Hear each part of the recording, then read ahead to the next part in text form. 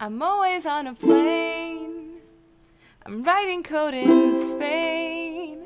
Just making my own way. Just making my own way. But I keep using tools that keep me moving. It's always a new thing on my timeline, and I know it's gonna be alright.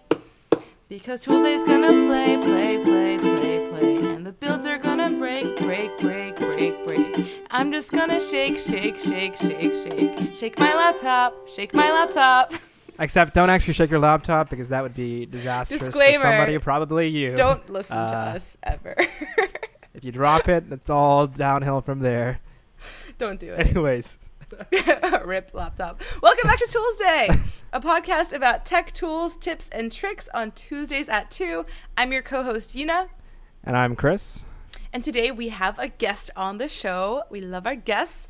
We have Nicole Dominguez here today. Say hello, Nicole. Hello. Hi. I'm so excited to be here. Yeah, we're so excited to have you. So Nicole is a freelance designer and front-end developer, currently in between countries in North America. Just got back to the States from Mexico like this week. Right? Like yesterday, yeah. Oh, yesterday. Like less than 24 hours ago. Nice. So Nicole has been traveling a bit, doing freelance work, running her own business, and we just kind of wanted to talk to her about her life. How did you decide to just get up and go? What are the tools that you use? There's so many fascinating things here that I'm just tell me about everything. So we wanted to get her on the show to talk about all those things, these remote working tools. Oh, we forgot to say, and today we're talking about. Did we? We're talking about digital nomads today. Yeah, remote working. Hello. Nicole, Hi. Can you kind of tell us a little bit about your background, what you were doing before you started traveling and working, and why you ended up deciding to go that route? Yeah, sure. So I was a front-end developer and product designer living in New York. I was there for about 4-ish years. And I had been working with this really amazing company for about 2.5 years. The Shorty Awards and Minecraft, they do really awesome, cool things like put on the whole award show for the best of social media. And that was a really fun experience, but I kind of was feeling like I needed to take a break for myself and just, recharge and think about what I wanted to do for the future. And I felt like New York wasn't the place for me to be anymore, and I felt like working full-time wasn't the right thing for me to do.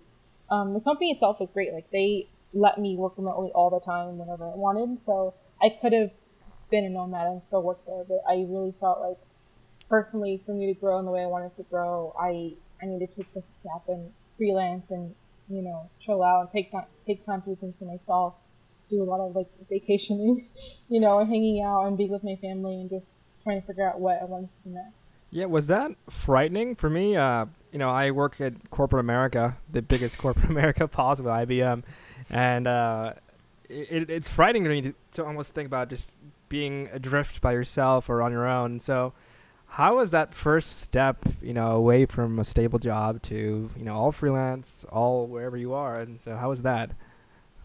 To tell you the truth, I am very comfortable in that zone of being right now, actually in my life, not so much, but generally I'm pretty comfortable with feeling like that because, I'm self-taught, so I've been a freelancer since I was in high school. So for me, the idea of freelancing and being on my own was never new. It was always I've done this before. I know I can do it. I have a good network of clients and friends I know will support me. So I didn't feel anxious about, can I make this work? It was more, how will I make this work? Because it's one thing to freelance and another to freelance full time, being away from your network, right? So because I was in New York, everyone I knew was in New York, and all my clients were in New York. So being away from that was what gave me a little bit more anxiety. And of course, too, there have been challenges along the way that I didn't realize in the beginning going into it.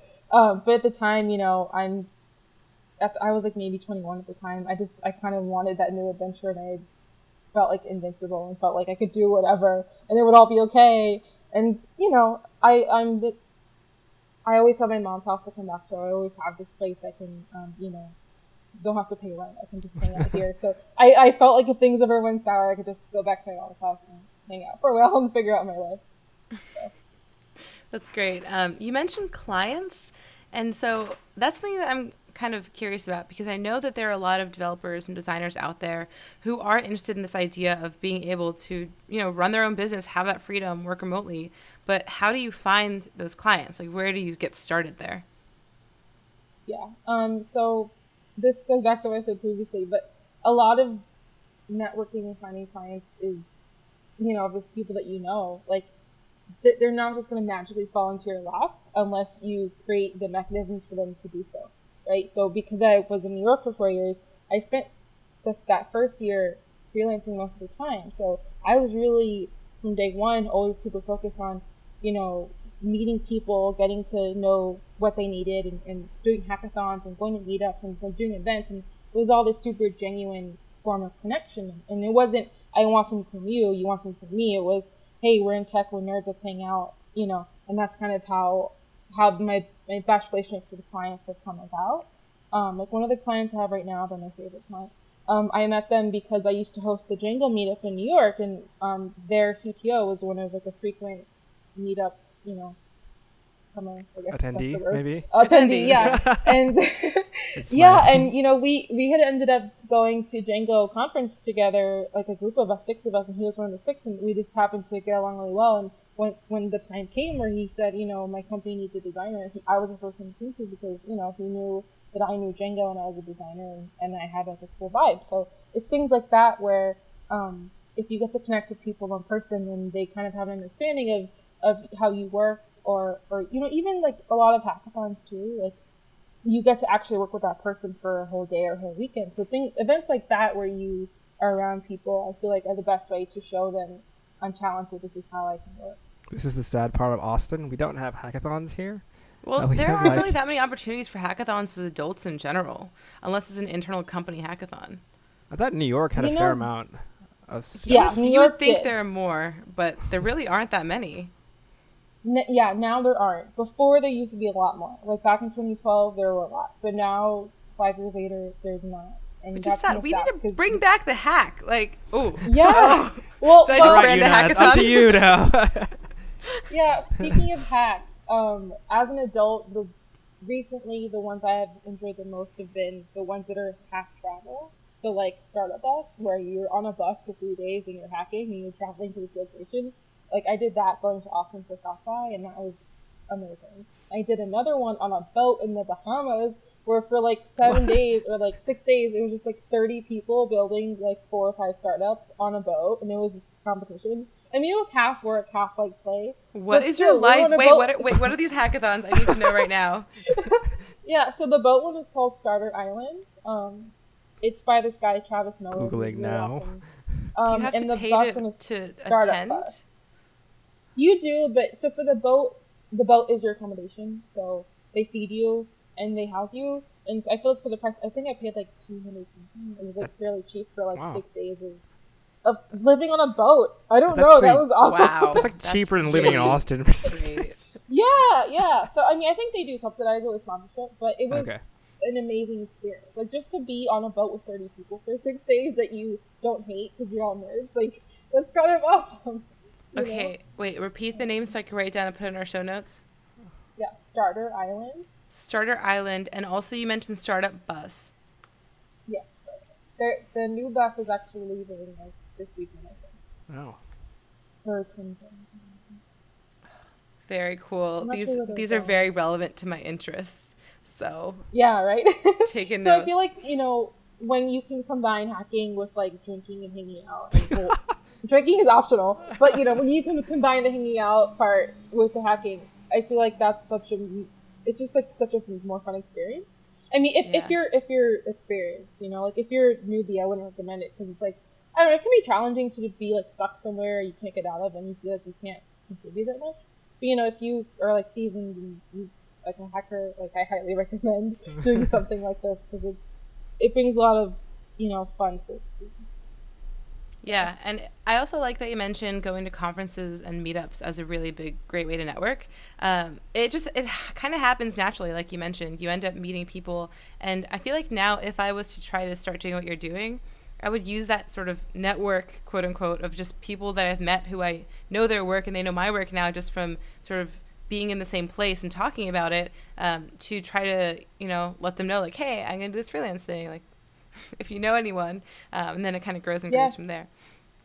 Yeah. And, akin to that too, like all you need is a tweet. Like if you have a good Twitter network, all you need is one tweet and people will come to bat for you. Those same people that you know, those same people that you've met before and you've had a good connection with, those are the people who are going to retweet your ask or, your tweet saying you're looking for work. And that tweet can be seen by so many people. Like I put out similar tweets and, it's been phenomenal. I'm just so grateful that I have people who I feel like have my back.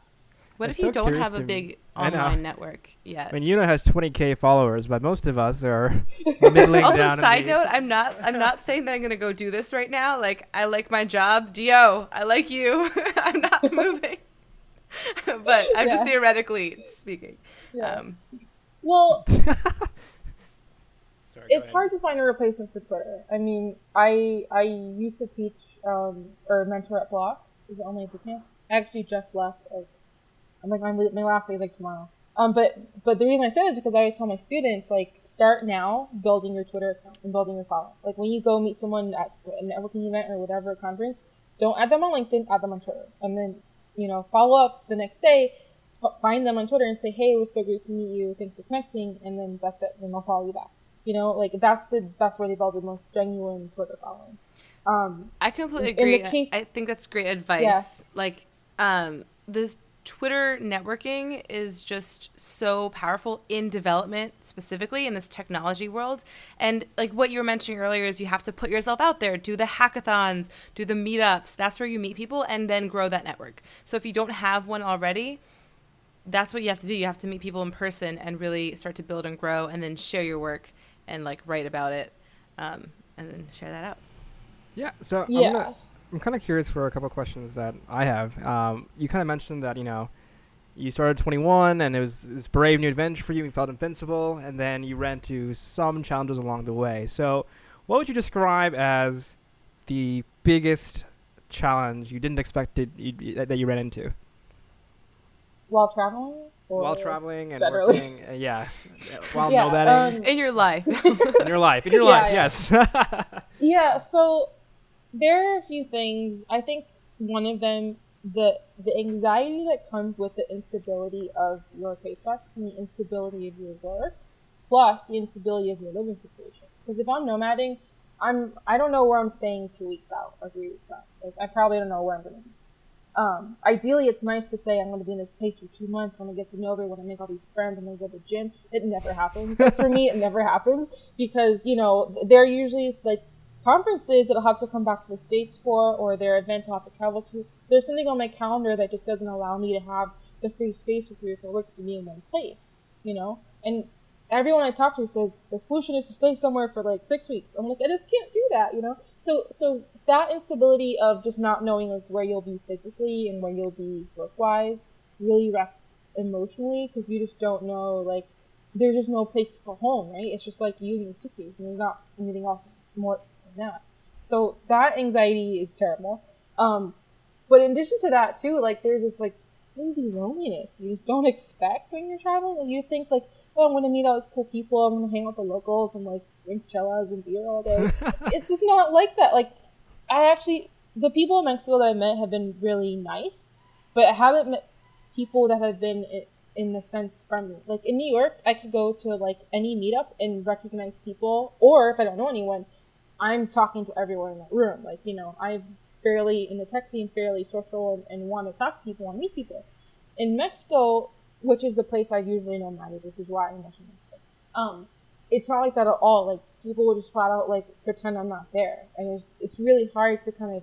Not only is there a language barrier. I mean, I'm Hispanic and I speak Spanish, but there's a language barrier, and there's also they know you're different. So they don't. There's just no incentive to get to know you. And Mexico City specifically. Oh, so I was just gonna ask if you're talking about like the tech community there, or just the general population. The tech community that I've seen in Mexico City, yeah, and it's Sorry, how did you find the tech community wherever you went? Like, was there always a tech community when you traveled, or? It's the kind of thing you stumble upon, like Okay. like meetups Right. are a thing that I usually defer. Like if I want to get to hang out with people, I'm not that social if it's just like normal people, you know. It's easier to be more social around like people I can call nerds and like people who kind of get understand Right. my lifestyle. Yeah. So the way I do that is either like meetup.com, go to meetups, or there's this nomad community. For instance, like there's this, if I don't know if you're familiar, but there's Nomad List, and they have a Slack group, and they also have this function on their website where you can say where you're going to be. So it tells you who else is going to be in the same place as you're going to be. So I met people through that avenue. I met people through the Slack group. I think it's paid to join, but it's worth the fee for me because there's so much invaluable information. So if I'm in Mexico, you can go into the Slack channel and say, hey, is anyone else in this place? I've met a fair amount of nomads through that menu, which has been nice. Not necessarily in tech, but just people who kind of get the lifestyle and will speak to you in English. Right. So That's really cool. I've heard of Nomad List. They also have a list of remote friendly jobs, Remote OK, by sort of the same the person who runs Nomad List. So there's a lot of really cool, good resources there if you're thinking about switching to nomad life or remote working. Yeah, and in the forum itself, there's 2 or 3 channels that are dedicated to like freelance gigs and jobs that are not on the job board. So you kind of have to be a member to be privy to that. But I always find that those things are interesting because you can chat directly with the person who's, asking for the freelancer or asking for the employee. So it's easier just to talk to them and kind of get a feel for what they're looking for and what their budget is. So that's been a nice perk too. That's very cool. I also kind of want to ask you about how you stay organized when you travel, because I know that's a really big challenge. Like, how do you kind of keep your life together without or digitally? Both, honestly. To tell you the truth, I'm just like a really big mess. So I just reduced the mess to a suitcase and take it with me. And so I only take with me 1 carry-on suitcase and then 1 backpack. And then if it doesn't fit, it's not going. Okay. Yeah, so so you have like clothes for 2 weeks?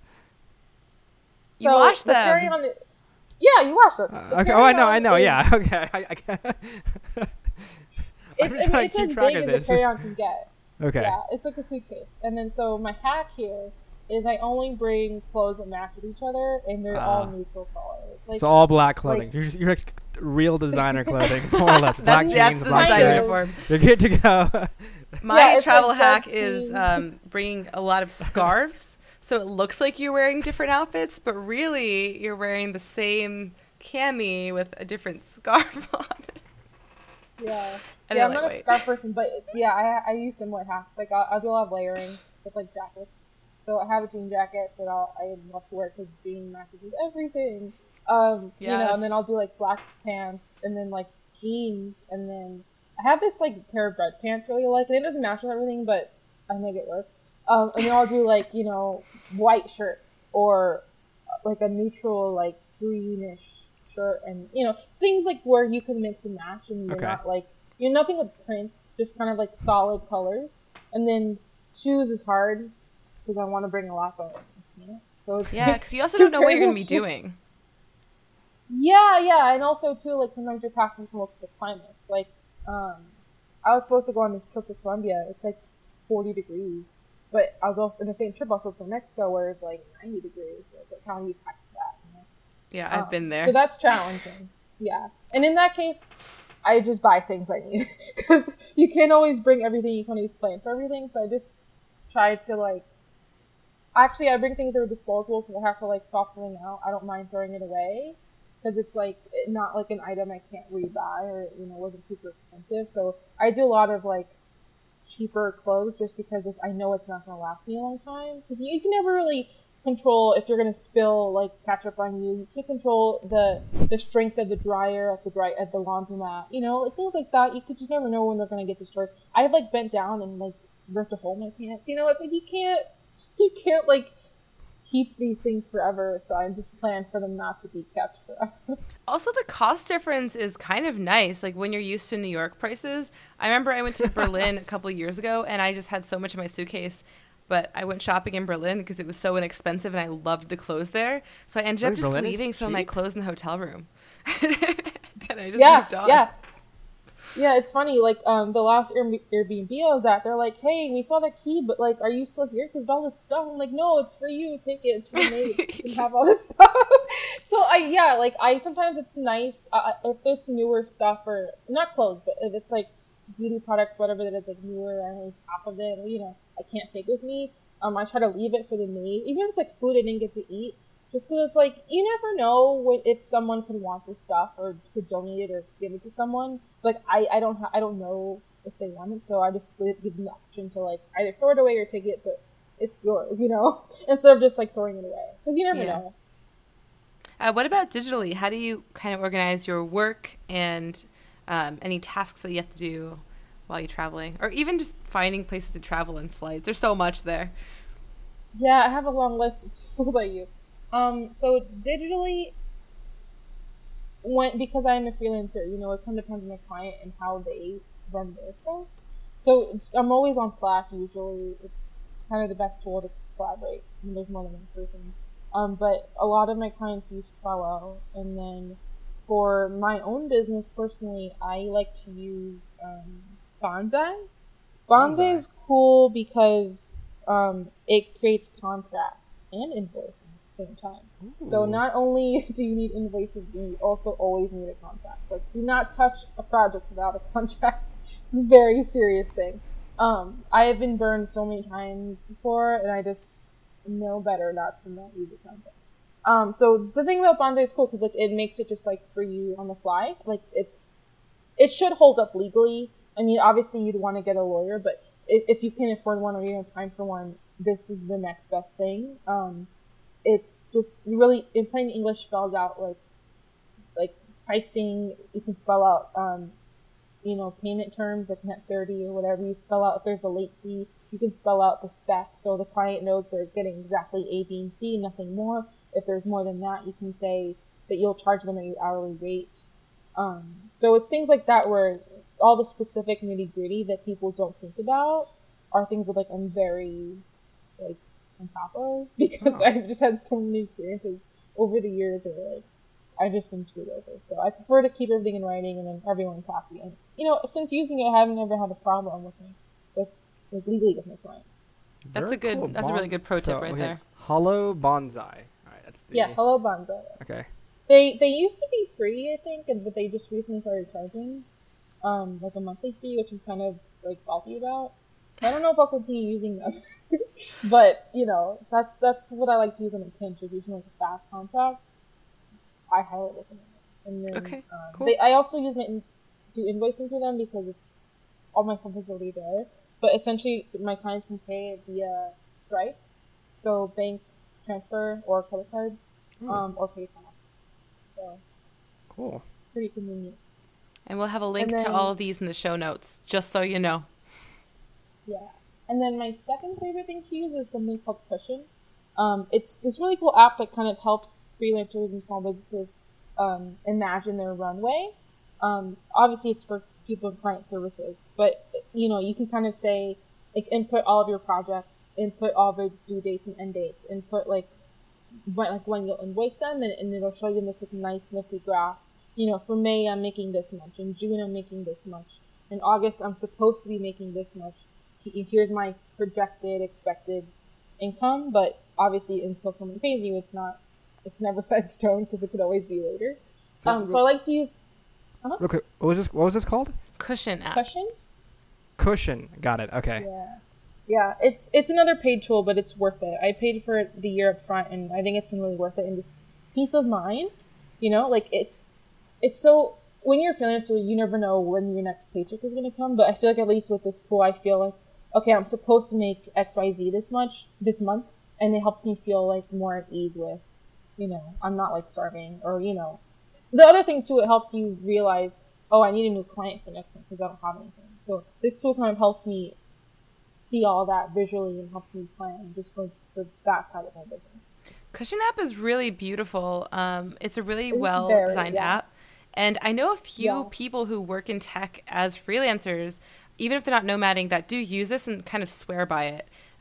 People who, like, I just am in such awe of in the work they do that do some kind of freelancing on the side. This really helps them to organize that. So I'm glad that you brought that up because it's a good one. Yeah.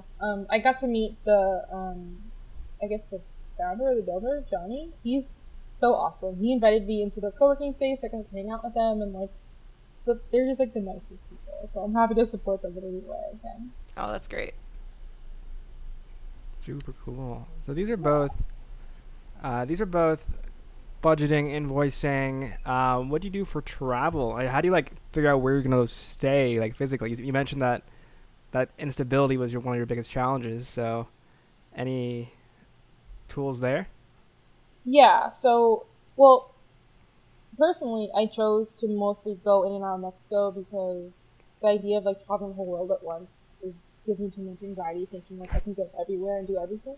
So like limiting it to one country or like one area at a time was helpful in that sense. Also, like because I speak Spanish, that Right. made that transition a lot easier. There's less, shock when you get there. But so in doing research for that too, what I use a lot of was Nomad lists, like their data on different countries and different cities to go to was really helpful in the beginning when I hadn't ever gone to Mexico yet, back like a year or two ago.